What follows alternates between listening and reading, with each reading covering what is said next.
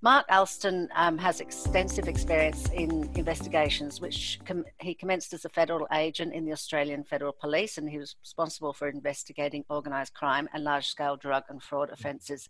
Since then, Mark has worked for a diverse range of organisations, including BHP, Rio Tinto, McMahon Holdings, CQMS Razor and Mitchell Services. His role responsibilities have included incident investigations, risk management, safety and auditing.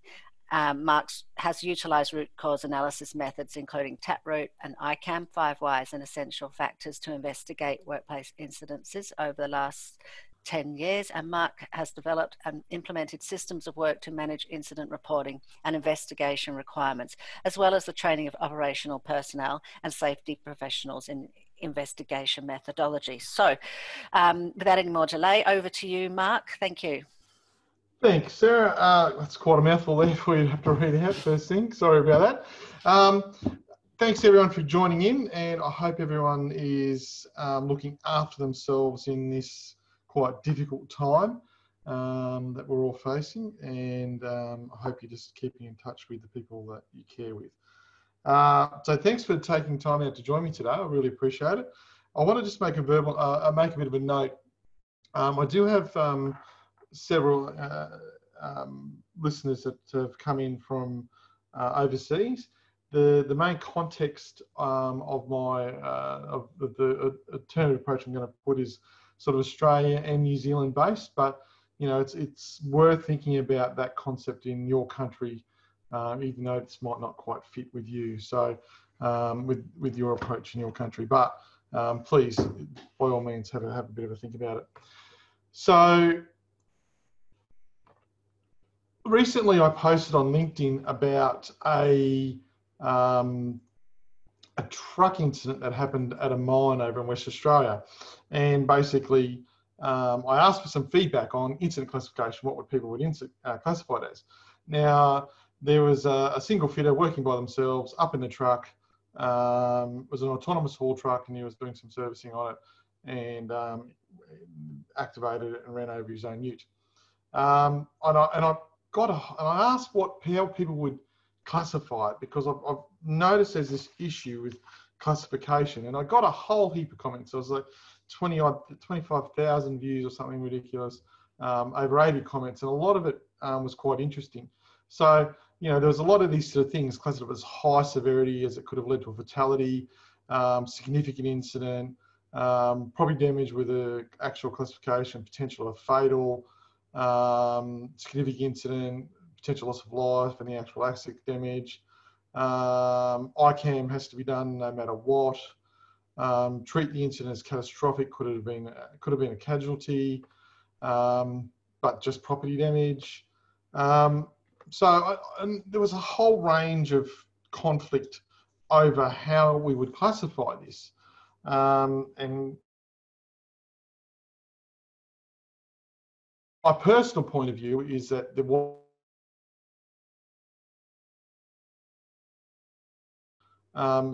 it's just one possible normal work that's worth understanding, and the other one is it's very interesting. So regardless of the classification, there is much to learn here.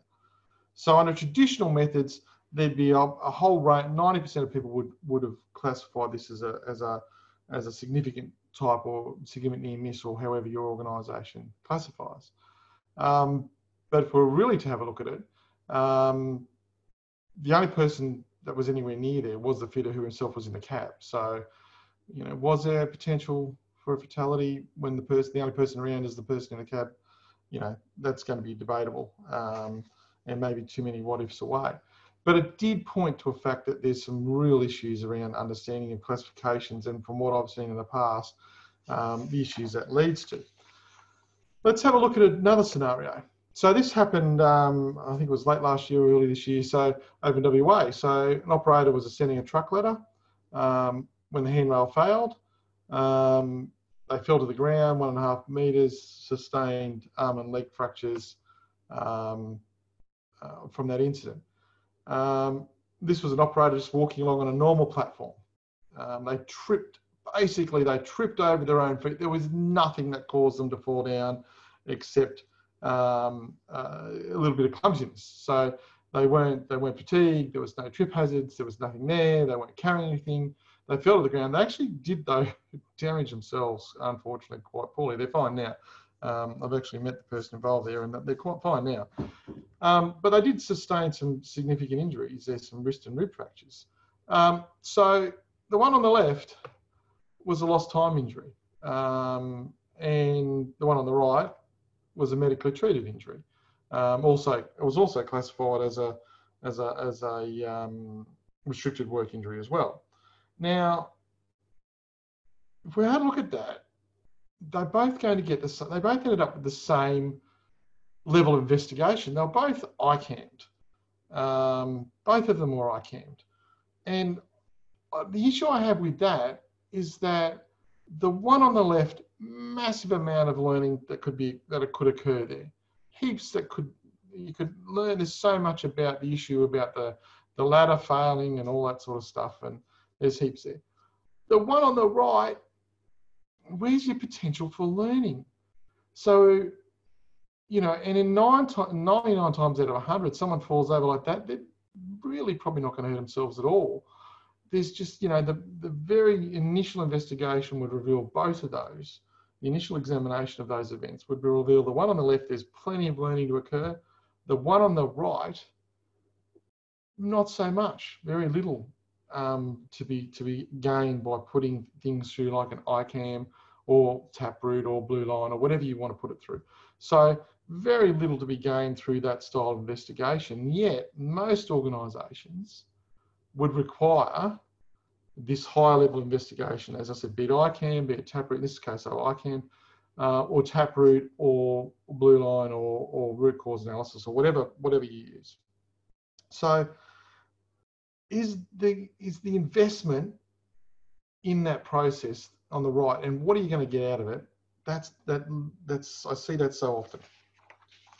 So let's have a little bit of a chat now about our current approach. And first of all, we'll talk about actual stuff. So and I've restricted this to injuries. Now, most obviously you'll have different consequences based on your risk matrix or your risk process within your organisations. You'll have something for damage. Normally it's a figure amount, reputation, environment, and so forth. But for ease of purpose, I really want to restrict this to injuries, principally because that's where the large majority of organisations are focused within their events or incident issues. So at the moment, this is a typical sort of different escalation of consequences that people are looking at. So, and this is actual. So you're looking at first aid, escalating, medical treatment, restricted work injury. Sometimes they're flipped around, sometimes they're together, lost time injury, fatality. Now, that is pretty standard amongst a lot of organisations. The issues there, we start to get some different issues that are popping up when we're using this approach. And I guarantee every single person listening and watching today has seen these issues. They're extremely broad. They're extremely broad definitions. They have little value in terms of trending and all that sort of stuff. So, so medical treatment, someone gets a stitch or someone gets a massive surgery, same thing. You get a stitch or you get massive surgery, it fits in the same category. Restricted work injury, is it restricted work injuries with they can do some of their role, they can do all of their roles. So they can, there's varying levels of restrictions. So where do we get? They can drive a truck, but they can't sweep the shop floor. So, where do we end up there? We end up in these situations where the classification becomes more important than patient care. And I can guarantee you, if I had video cameras on everyone, they'd be nodding their heads here because they'd have seen it before. How often have we heard of manipulating this data? Oh, hang on, it won't be a lost time if we take some procedures to them at home and they can review procedures, or they can sit in the office and they can answer the phones, or they can photocopy.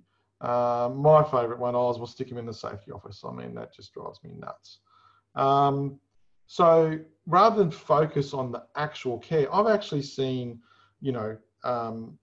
managers walk into hospitals with procedures and ask them to be reviewed. I've seen safety advisors ask for different medication from doctors, so that it didn't fall within the definition of medical treatment. Oh, hang on, don't give them that strength painkiller because that'll make it a medical treatment injury. Give them over the counter, and that makes it a first aid. So rather than focusing on patient care, we're worried about our bloody stats, pardon my language. And statistical manipulation, this was my favourite, 29% of all statistics are made up. It's true. We've seen it time and time again. And again, I bet you're all nodding your heads on this one as well. Although, there'll be people saying, "Oh, not me." But, evidence would suggest that I can't remember the name, and don't ask me. I can't quote the paper, but I did see somewhere that there was 32 different ways to manipulate injury frequency statistics. Everything from gaming, not reporting, the different manipulations I talked about before with like making people work, like what the definition of work, even all those sorts of things. How much time are you spending worried about what classification your consequence is? How much time there? It's really a question worth asking yourself. Drives underreporting. There's no doubt about that. We've all been in situations where we've seen when you've reported or someone's hurt themselves and it comes in and it's reported and there's an overreaction or a poor response from management. Managers become angry and accusatory, or and not in every organisation. It's a generalisation, but we've all seen it, and that will drive underreporting. People will not report injuries if they're going to be subjected to the things I've talked about above. And it seems that more care is about the stat than not the stat. And this can be driven by things, and I've seen it in organisations where managers' bonuses are tied to injury frequency rate targets. It's ridiculous. And then, so they react because they're losing money, or they react because, we use the metrics around these classifications drives some of the most appalling behaviour in our industry, in industries, in terms of patient care, in terms of learning, in terms of culture and poor culture, and that we see that time and time again, and it drives underreporting. There's a large consultancy firm, and when they go in, they do surveys of the workforce, and time again they survey managers, and managers say, we've got a great reporting culture, they're happy with the reporting culture, but then when they actually ask the specific question, are you aware of an incident or injury that has not been reported within the last 12 months? Overwhelmingly, the response is yes. Overwhelmingly. I suggest that when you next survey your workforce, add that question. In the last 12 months, are you aware of an incident or injury that was not reported? And that'll give you more understanding of your reporting culture in your organisation than anything else. And there's this. We then focus. It drives this absolute focus and resource drain on these high frequency, low consequence events. So we spend a whole heap of time investigating minor injuries to a way higher level than we should. So I'm not saying we don't report them, I'm not saying we don't record them. We do need to do both of those things. But in terms of why we classify things, it's to give us a guidance on the level of investigation, level of resources we spend to investigate. And because of this drive on these sort of injury classifications, we tend to focus on these high frequency ones. How many people are dealing with rolled fingers, minor injuries to hands? How many people are dealing with those, and it takes up an inordinate amount of time of their workday dealing with these things. We don't budget time for incident investigations. It's an add-on. We don't actually go, oh, in my month I need to put out 5 days to make sure I've got that for an injury or for an investigation. We don't budget that. So every time we have an investigation, it takes up crucial resources. And this focus on high frequency, low consequence events is that drain on that sort of thing. So that's like an actual injury. That's those injury classifications. Let's look at our near miss approach. And lastly, they lead poorly based safety interventions.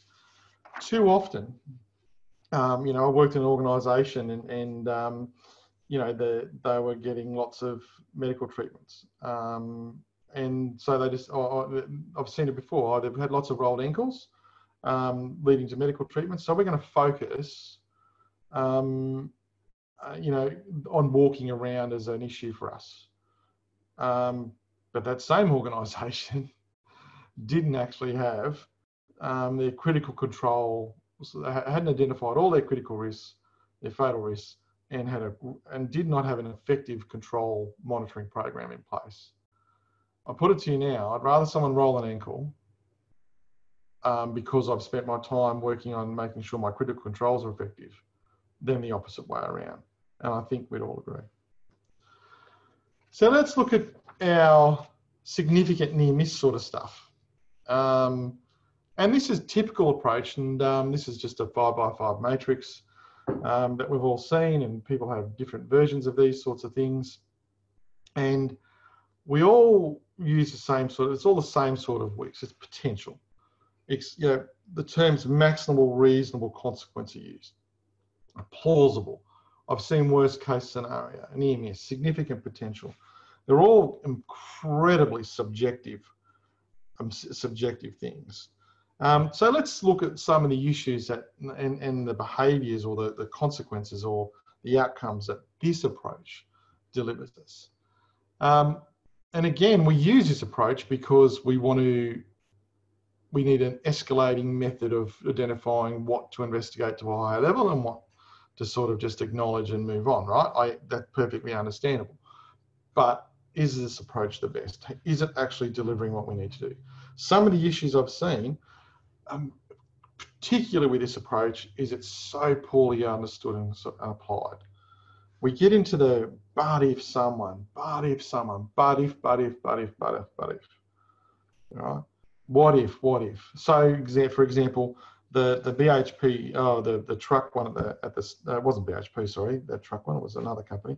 The mining truck one at the start of the presentation there. People saying, but what if there was someone in the LV, in the light vehicle? Then, yeah, it would have been a fatality. But we don't know enough. What if there was never any chance of anyone being in that LV? If there was never any chance of someone being out of the LV, is the likely consequence a fatality? Perhaps not. But I see this is so poorly applied. So the other thing I've seen is in this approach is they focus on the consequence. So for example, a heavy vehicle rolling over a truck, but it fails to take the rest of the context in that risk scenario. So if we classify it properly or risk assess it properly, our risk scenario should have included the details of what was happening at the time, the context. So a heavy vehicle feeder, whilst maintaining a truck from the cab of the truck, activates the truck that rolls over the light vehicle. That's what we should be looking at. How often has that happened?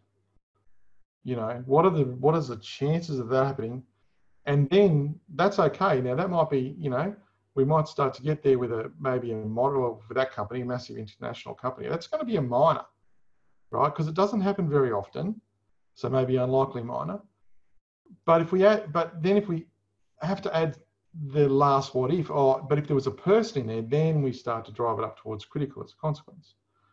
I'm not probably explaining this well, but there's lots of times I've just seen this misapplied. It just drives me nuts. And that leads to overclassification. I worked at in an organisation at one site. Admittedly, it was a large site. And in 1 year at that site, they had over 270 significant potential incidents in that 1 year. In that 1 year. Now, this company, very safe, puts a massive, invests a lot of money in safety. A lot of money in safety. They invest a lot. They have critical control monitoring programs, field leadership, inspections, audits. They're doing everything they possibly can. They talk about safety as a priority, and it is a priority for all of their managers and leadership. But for some reason, they still thought that less than every 48 hours, they were going to kill someone, or just about kill someone. Now, that same organisation's instant investigation process said that for all of those 270 events, they needed to have a high-level investigation. Now, who's doing those? Who's doing those? It leads to unsustainable workloads. So I question how many of those 270 were genuine,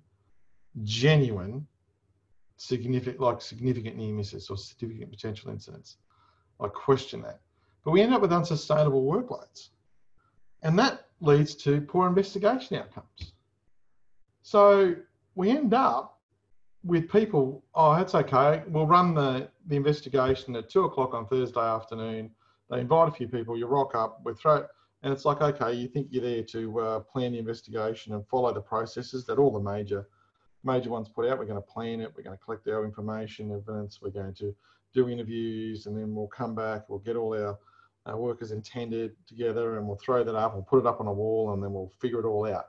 Oh no, the poor safety person's rocked up, or the poor manager or superintendent or whatever level in that they are in their organisation's been allocated it, rocks up into the office with all the paperwork and says, okay, I've got it all here, let's go through it. There's no way we're getting anything decent out of that. Because and the thing is, that's where they're driven to, because they've got no time. They're spending so much time on these investigations, The concerning thing for me is that the Queensland, out of the Brady review, he's just suggested that we have a metric around these near misses, which is just unbelievable. So what happens if we have poor investigation outcomes? We end up with ineffective actions. And I'll bet you in this next bit, everyone will be nodding their heads. How many of those investigations have you seen across your organisations or others where 90% of those actions are administrative? Training. Or in fact, they will also be, disciplinary actions. Oh, we'll blame the worker. It's their fault. And obviously that leads to more clutter. We'll write another procedure. We'll add a line into a procedure.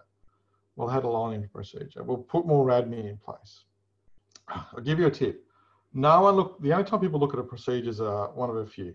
When they're written, when they've done their mandated review, or when there's an incident. They're pretty much not looked at anywhere else ever again. If you go out to your workplace, I challenge you to watch your people working and see how many of them have a piece of paper in their hand with a procedure, and I guarantee you it'd be very, very, very, very few times. So why do we do this? Well, again, the overarching, the thing we tell ourselves is because we need an escalation process for the trigger of investigation. So we want to not do the deep investigations for the little stuff. If someone dents a car door or breaks a window or something like that, if it's not going to hurt anyone or it's not going to do too much, we want to just report it, record it, and move on. But why else might we do it? There's a bit of, I think, to me personally, from what I've seen, I think there's a definite there's a there's a bit of zero harm in there. We've got to everything. So those high frequency, low consequence events I talk about, especially injuries. We can't. No one should get hurt ever. If that, I think there's a bit of drive there. Obviously, we're driven for metrics. We like to measure things. It sort of leads into a couple of other points I've got there in terms of we have a need to measure. We really want to measure things. And that is like a lot of safety people, because I think we've actually made this rod for our own back.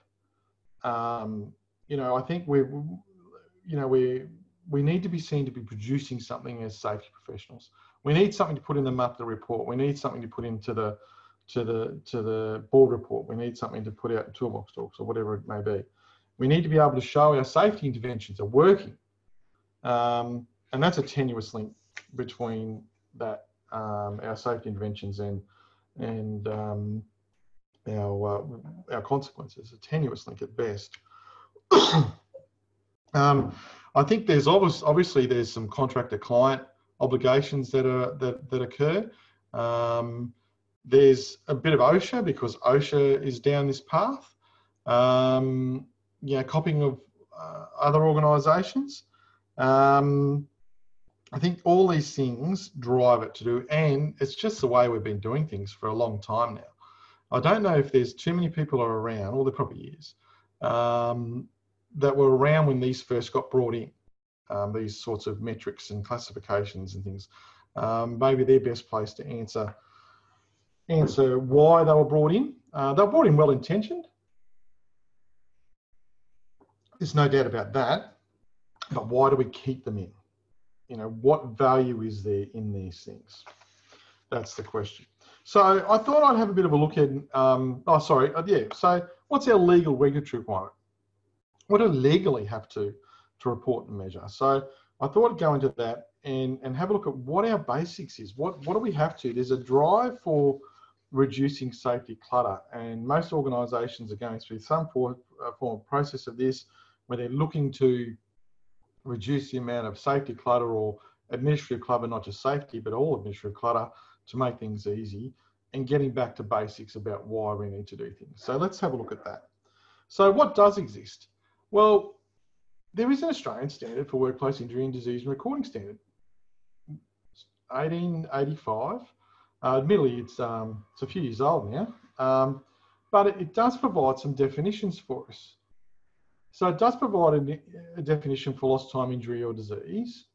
So we can even see, so it does provide for no lost time injury or disease, near misses, and it even separates commuting injuries.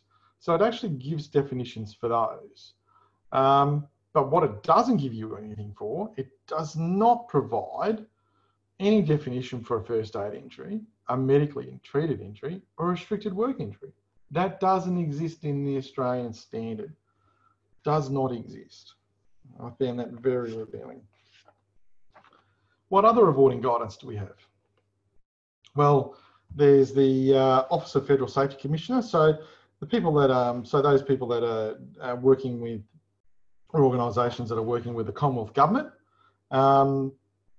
they have guidelines on their reporting guidelines. So to be, if you want accreditation through the Federal Safety Commissioner, it does provide, again, some guidance on what you've got to do there, and it does include things. It does define medically treated as well as lost time and fatality. Again, however, it does not provide definitions over a restricted work injury or a first aid. They're not even in the guiding report. And then obviously we have my favourite, and all of you that have had to put up with this OSHA, the OSHA record keeping reporting requirements. I've never seen more onerous reporting requirements in all my time, to be quite frank. Now, some of our organisations that are in Australia are obligated or to record these things because either they're owning companies or their structure are US based, and they have definitions for all those ones we've talked about: first aid, medically treated, restricted work, lost time, fatality. So they do it. So, you know, if you're stuck with that, you're stuck with that. But that's OSHA. So, but that's only those companies that are forced to go down that path. So they have quite substantial definitions on OSHA, and defines literally every injury ever. You'll even find a fractured tooth is actually considered a broken bone. If you chip a tooth, it's a broken bone, according to OSHA. So what else have we got? So we've got statutory requirements in Australia. So in most states, except for Victoria, Western Australia, in Australia, we follow the Model Work Health and Safety Bill that was developed, and they talk about a notifiable incident. So these apply right through, as I said, to every state and territory in Australia, with the exception of Victoria and West Australia.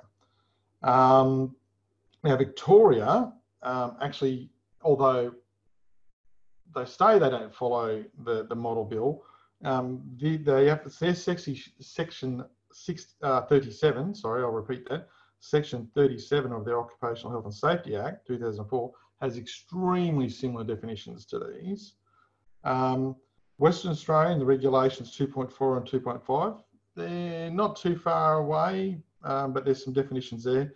And actually in New Zealand, sections 23, 24 and 25 of the Health, Safety and Work Act 2015 are pretty similar to the model bill in Australia.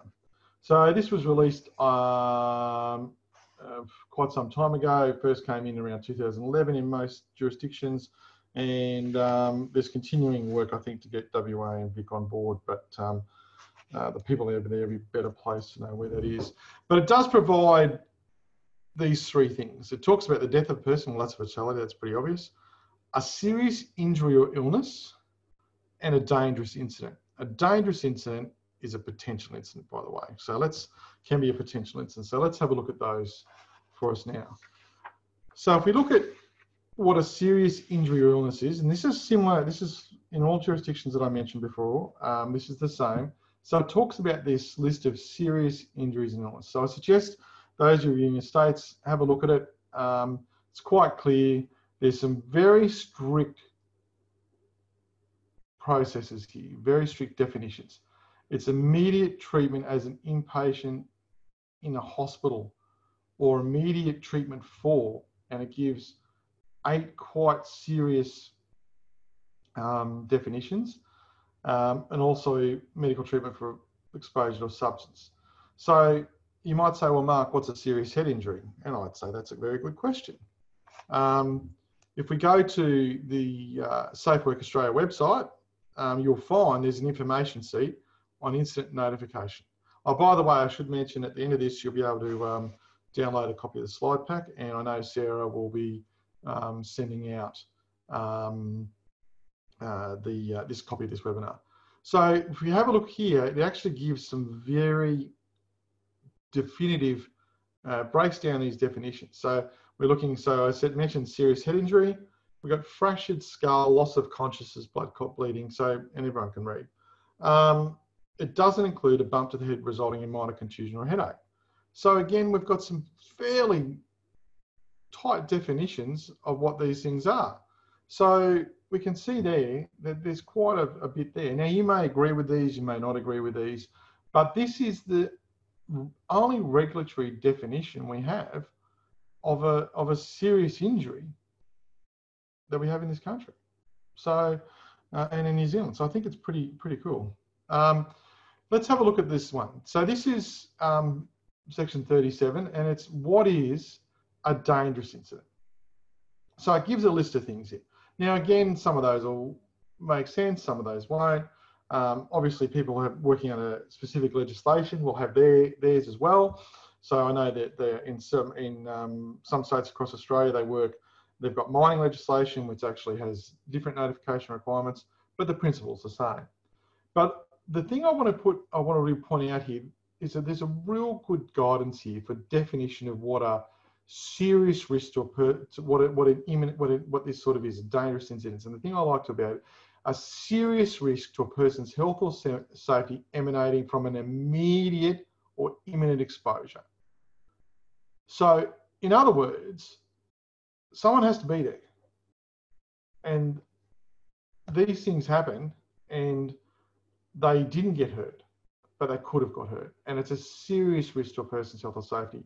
So when reading legislation, and look, I'm no lawyer, and I invite you to get legal advice before you listen to me, but I have been around a little bit. And one of the things that lawyers will tell you is you must read legislation in its context with its component parts. So for me, a serious risk to a person's health and safety, they're talking about something like this happening. So one of these 8 things or 9 things that we've got here, right, as a result of one of these things.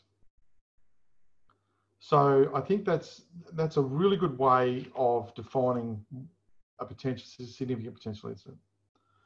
So that's our regulatory thing. So what I want to talk about now is what my alternative is, what the alternative is. Now, this is my alternative. This is my suggestion. You may like it, you may hate it, it may create some discomfort, that's fine. But this is what I'm saying. This is where I'm seeing this is where I'd like to see us simplify it.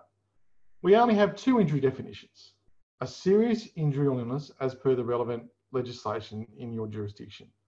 So that might be, if you're operating under the WHS, it's that. If you're operating in the mining legislation or oil and gas legislation, that's what you operate under. The similar parts of that legislation. And every other injury is a non-serious injury. So we have 2 injury definitions. A near miss definition is as per the dangerous incident definition as per the relevant state legislation again. So we're cutting back. We get rid of first aid, medically treated, and all those other ones. It's either a serious injury or illness or it's not. And our potential is one of those ones there. All right. Now, if you're looking at trending, now I'm not saying we don't record or report the other ones. That'd be ridiculous. Of course, we want to report and record the other ones. So some might say, oh, we're going to miss out on the trending. You know, we're going to need that trending when trending. Again, go back to the Australian Standard 1885. It's based on the national data set for compensation-based statistics. It includes things like, you know, location of injury, nature, body location, mechanism, and agency. That's where the meat is. You know, if you want to know what sort of, and that's where the consequence meat is, by the way. If that's the sort of, if you want to trend your consequences for injuries, that's where you trend. There's no point, yeah, that's where the meat is. Like, you'll get far more out of that than working out, oh, hang on, we've had, you know, 20 first aid injuries and 15 medically treated injuries. Well, let's, you know, there's really, let's have a look at, because this consequence sometimes might be luck more than good management. So if you want to do some training, you can still do it. Use those, go through the Australian Standard 1885 and the as I said, the national data set for compensation-based statistics. So how can we use that for triggering our investigation triggers? So what I looked at was this. So we're going to have criteria for a high-level investigation, be it Blue Line, Learning Teams, ICAM, Taproot, whatever. It's a serious injury, illness, or a dangerous incident. So it's one of those 2, and the event must provide an opportunity for the organisational learning. Additionally, a manager in consultation with his stakeholders may elect to utilise a high-level investigation if a determination is made that there is an opportunity for organisational learning. It's a framework. It's not black and white. It is subjective, but it should be based on the information you have in hand. There's more freedom there. It's not, it's the black and white frameworks I've seen in existence at the moment aren't working. They're driving poor outcomes. This just gives us a different way of doing things in a framework space rather than a direct, you know, trigger action response plan type scenario that quite often organisations are using. So let's go back to our original one, where our original events where we're looking at. So under this thing, under this alternative approach, should be defined as a serious injury because he actually got surgery. The other one, also a serious injury because they had to get treatment, because inpatient treatment as well. In this particular time, they were treated as an inpatient in hospital. So, but using that framework, there's a learning opportunity, clearly a learning opportunity for the one on the left, on the truck. There is, there's so much that's obvious to learn there. The one on the right, I put no learning opportunity, but I'm doubtful. I'm extremely doubtful that I would want to put the same amount of resources. So I ask you the question rather than me saying it. Would you put the same resources into investigating both of those events? If they both happened within the day of each other at your site or your factory or your floor or your workplace, would you put the same resources into investigating both of those? I'd suggest that there's more bang for buck in investigating the truck incident than there is in investigating someone tripping over their own feet. That would be my suggestion. So, there's some benefits. So I think the benefits for this approach is it focuses on the injured person. Let's get them, what do they need? Who's the best person to deliver that care and get that care to them? That's a clear approach, safety differently, right? We're going to focus only on the investigations where we know that we're going to get learning outcomes from that have got benefit for it. Because we're going to reduce that ridiculous workload we put ourselves under in investigating events that don't really make a lot of difference to us, we'll have reduced safety clutter. We'll actually have a deeper investigation. We'll get less admin controls and maybe be able to involve more workers in these investigations and really narrow down on that normal work and those task-based issues that they're facing every day, not just the day of the event. Because we're not worried about this first aid, medical treatment, restricted work stuff, the people that are getting hurt aren't going to be seeing that anymore, and they won't. They'll be more open to report and talk to us, and we'll get better learning. There'll be more accurate reporting. Look, I can't tell you there'll be no risk of manipulating those metrics and those things, because of course there will. Whenever you put a definition in, someone will find it, and if you're going to measure it, someone will find a way to muck around with it. I can't say that, but they're pretty tight. So I think it'll be harder, and there'll be less of a desire to do it. Obviously, improve use of resources and that. Challenges. Well, I'm sure some of you right now are feeling uncomfortable, and I think there's a few questions or points that have come up I haven't looked at yet. There will be discomfort from leaders because we've always done it this way. We've always done it this way. That's what the client wants. Well, what do we measure? How do we measure? Again, go back to the Australian standard. The Australian standard has incident rates. It has other things in there. That's where the guidance is. That's the Australian standard. That sets the standard. Why are we putting extra work on ourselves? That's my question to you. Why are we putting out extra work on ourselves? So, with your client, all you can do is try and influence. If that's what they want, that's what they want. If it's a contractual obligation, I understand that. We live in a real world, but this has a legislative backing, whereas statutory backing, it has some actual meat behind the classifications, unlike a lot of the other stuff that we've seen. Unlike a lot of it. So, at the end of the day, learning. You want to, as Todd Conklin says, you want a difference between fixing the right things the first time or fixing the wrong things aggressively and often. How many times have you had repeat incidents, poor investigations, poor outcomes, poor actions, and we just keep repeating the same mistake? So I want to try as part of this, and it's not just, this isn't the panacea, this isn't the thing that's going to cure all our woes with incident investigation. This is just one of the tools that may assist in improving it.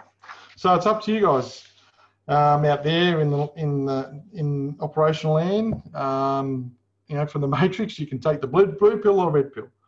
We can keep doing what we're doing and hope for a better result, because that's all it's going to be, because we're not changing anything. Or you can take the red pill, jump into the matrix, and see where it takes you. At the end of the day, what have you got to lose? I think going with this approach loses very little, but the opportunities are quite great. So I'd encourage you to take the red pill. Lastly, that's pretty much it for me. If you visit our website, there's a PDF version of this slide pack for everyone. If you that can be emailed out, you just have to give me your email details, and we'll email out a copy of this slide pack. And I know Sarah will be posting the webinar on this as well. And I believe that's it. So thank you very much for listening. And I think I've got some questions to answer. Well, we have questions and chat. So, and the chat looks worthwhile mentioning too. So I'll go through the questions first and then switch to some of the chat points. That's okay. Yeah.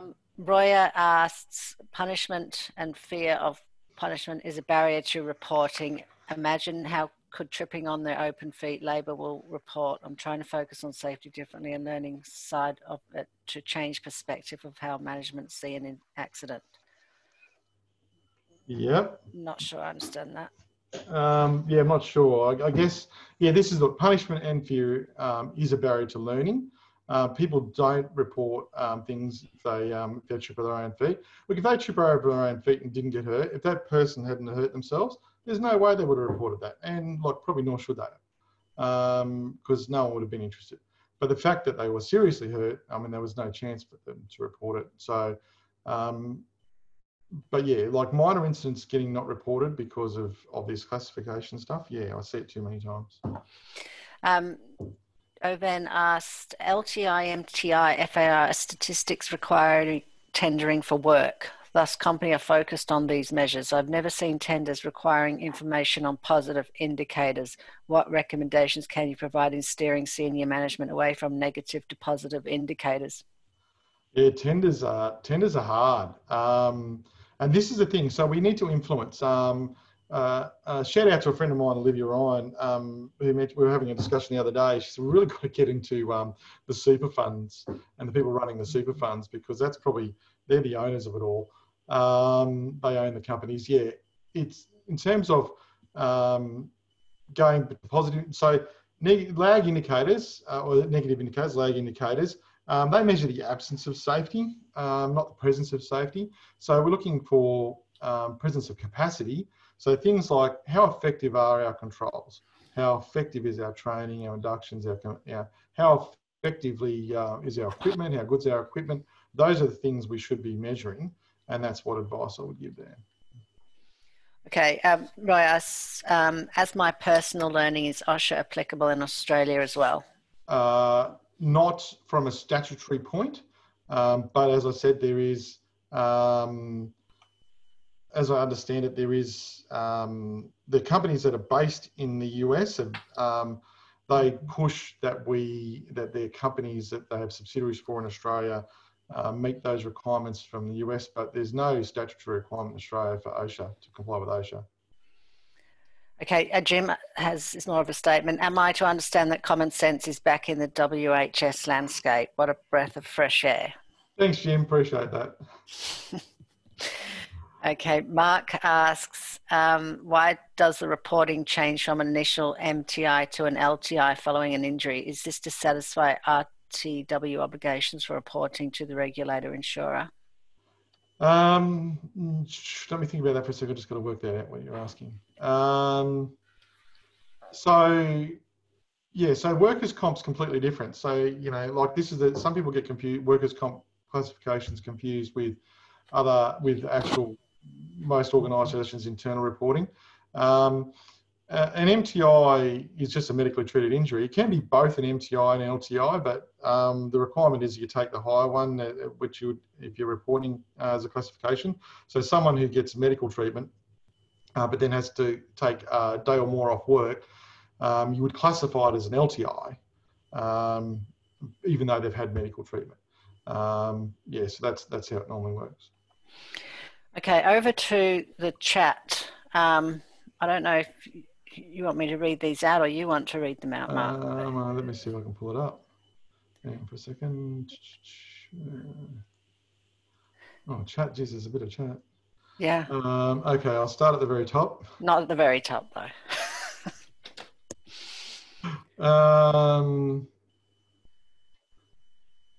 The test of an SOP being is not that they have a piece of paper, it's whether they're actually doing the procedure. Yep, agreed. But how accurate are procedures? I'd ask that question, Carolyn. So Carolyn says the test of an SOP being implemented is not that they have a piece of paper, it is whether they are actually doing the procedure. And I agree, but how many of procedures are 100% correct and 100% complete? And just about no one I know does that. Mark Rob, valid comment. Greg Smith, 9% of the time, I'm pretty confident organisations only do it because of what clients expect. They would not do any of this if they were left to their own devices. And I wish, yeah, that would be great. And look, certainly the clients I work with, Greg, are certainly like that. They would rather not do that, but they seem to be forced. Greg, again, OSHA is in the US context. There is no similar legal requirement in Australian context. Agreed. Jason said, so true. Stefan, g'day Stefan, how are you going? Apart from instance or audit inspection, how do you know they are following that SOP? How do you know it's a good SOP? Well, audit inspections, observations, field leadership, learning teams are a fantastic way of finding out if your procedure, your work as intended, it is anywhere near that. And the advantage of that is you'll get how work is normally done, you'll get the truth in a no blame one, and that's the way to go. So yeah, learning teams are the best way I know how to see if your procedure is really good. John Kaela, sorry John if I mispronounced that. The true test of adopting change is in the culture of the business and to facilitate the need to change to limit their risk of harm, leadership, and ownership. Yeah, like it. Stefan, again, being a worker in an American-based multinational, I have to report in an OSHA environment. Yeah, apologies, Stefan, I can't fix that. Carolyn, restricted work is probably not in the WHS report guide as a Commonwealth under the Model Act, and we report in line with that. Severity is based on legal descriptors and workability is part of a metadata, but not the descriptor. Thanks for the comment, Carolyn. Mark Rob, similar because the model WHO was based on the Vic OHS Act. So Mark Rob, I'll ask you a question. Why didn't Victoria take it on then if it was based on theirs? And again, John Temby, that NZ Act was based on Victoria's. Thanks, John. Stefan, again, NZ is the same as we took the model bill and enacted it with some difference, appropriate New Zealand. Excellent. Mark Rob, there is a very good guidance document from WorkSafe Vic on definitions for injuries. Carolyn, most states have guidance. Stefan, NZ has some as well. It could be improved for injury classification, although very big, it includes illness as well as ICD-11 or ICD-10 coding system. Yep, cool. I think ICD-10 is the current one I'm mostly using. Mark Rob, a very common sense approach. Carol, it'll only work for those organisations that think there is learning. If they assess there is no learning because they stopped as it was a person's fault, then the system fails.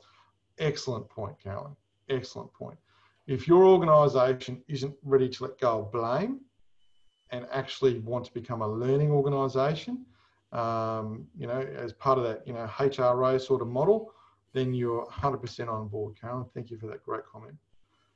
Kate Martin, definitely interesting approach, makes a lot of sense. Be interesting to update reporting database to provide parallel method to trial use. Yeah, why not? Caroline, if tripping over own feet and fell to the ground from a height, why is there not a requirement to ensure adequate assistance to prevent the fall versus hitting the barrier? What system would you put in place, Caroline, to prevent tripping over your own feet? I did it this morning because I'm clumsy. So I'm not sure what you could do there, but yeah, be interesting to hear back from you. What if the identified root cause on tripping is incorrect PPE shoes, not shoes worn, not necessarily a worker's fault? That's learning. Yeah, there is. But would you need, that was from Jovan Oteris. There is, agreed, but do you need a full-on ICAM taproot blue line investigation to learn that? I would suggest probably not. Stacey Haynes, maybe this could also be an opportunity to look into learning outcomes criteria to assist in closing gaps, identifying trends, where leading indicators help. Exciting time, but how is to be experimented with? I'm excited, but the how is to be experimented with, I'm excited to apply. Awesome, Stacey, thank you. Gary Marling, thanks. Hey Gary, how you going? Just thinking out loud, great approach for small organisations.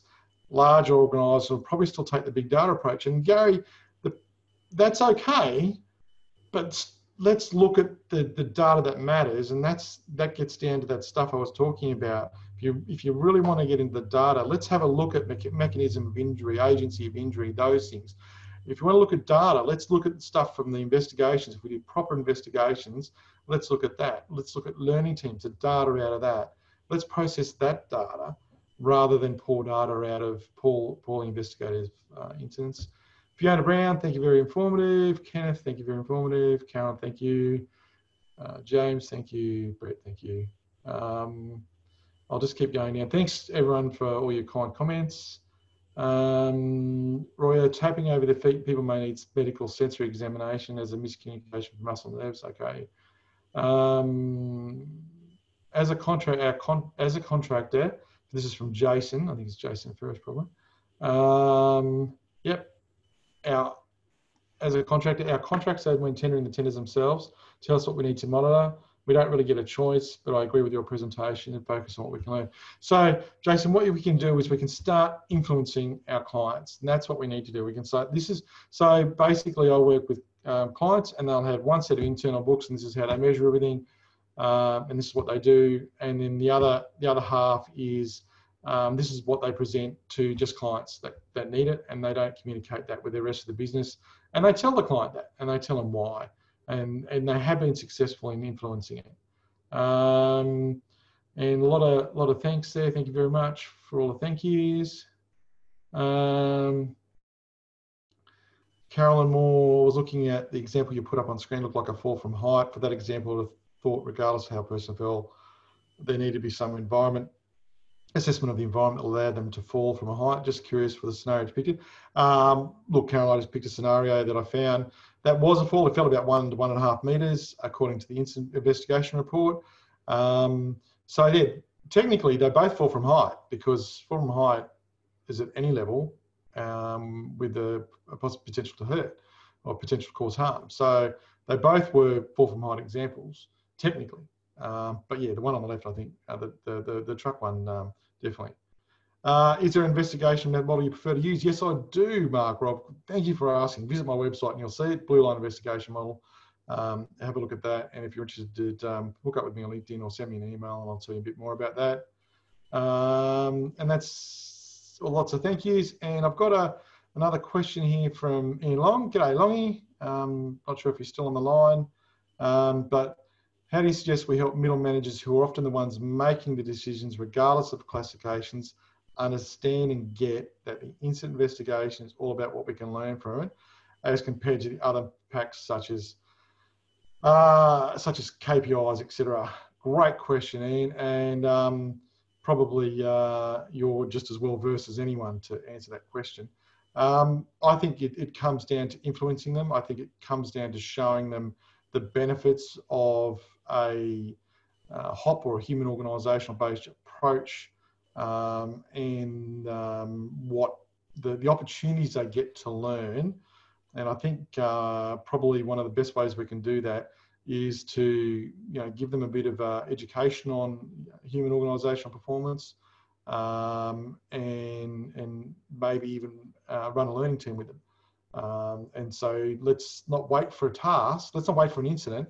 Let's just say to them, what's a task that you worry about unrelated to an incident, and run a learning team or something like that on that. And I think that would, I think you'd get a great, I think that would demonstrate, that'd be an actual practical demonstration of what you could achieve with no focus on an incident. And I think that's the best way. As I said, I think, to this approach is really going to need a no blame environment to work. And I think you need to get your organisation down this safety 1 and 2 pathway about learning from things that go right, to really have value here as well. Okay, I think that's about it, and we're on the hour now, Mark. So, is there anything else you want to say?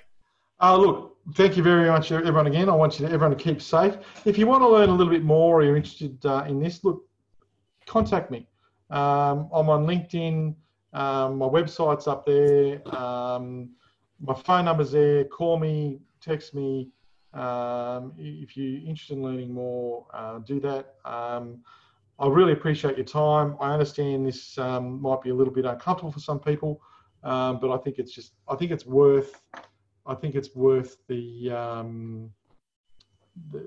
I think it's worth having a crack at, for sure. You got way more to gain than to lose. So again, thank you everyone. Thank you very much to Myosh and yourself, Sarah, for putting this on today. And I hope everyone got something out of it.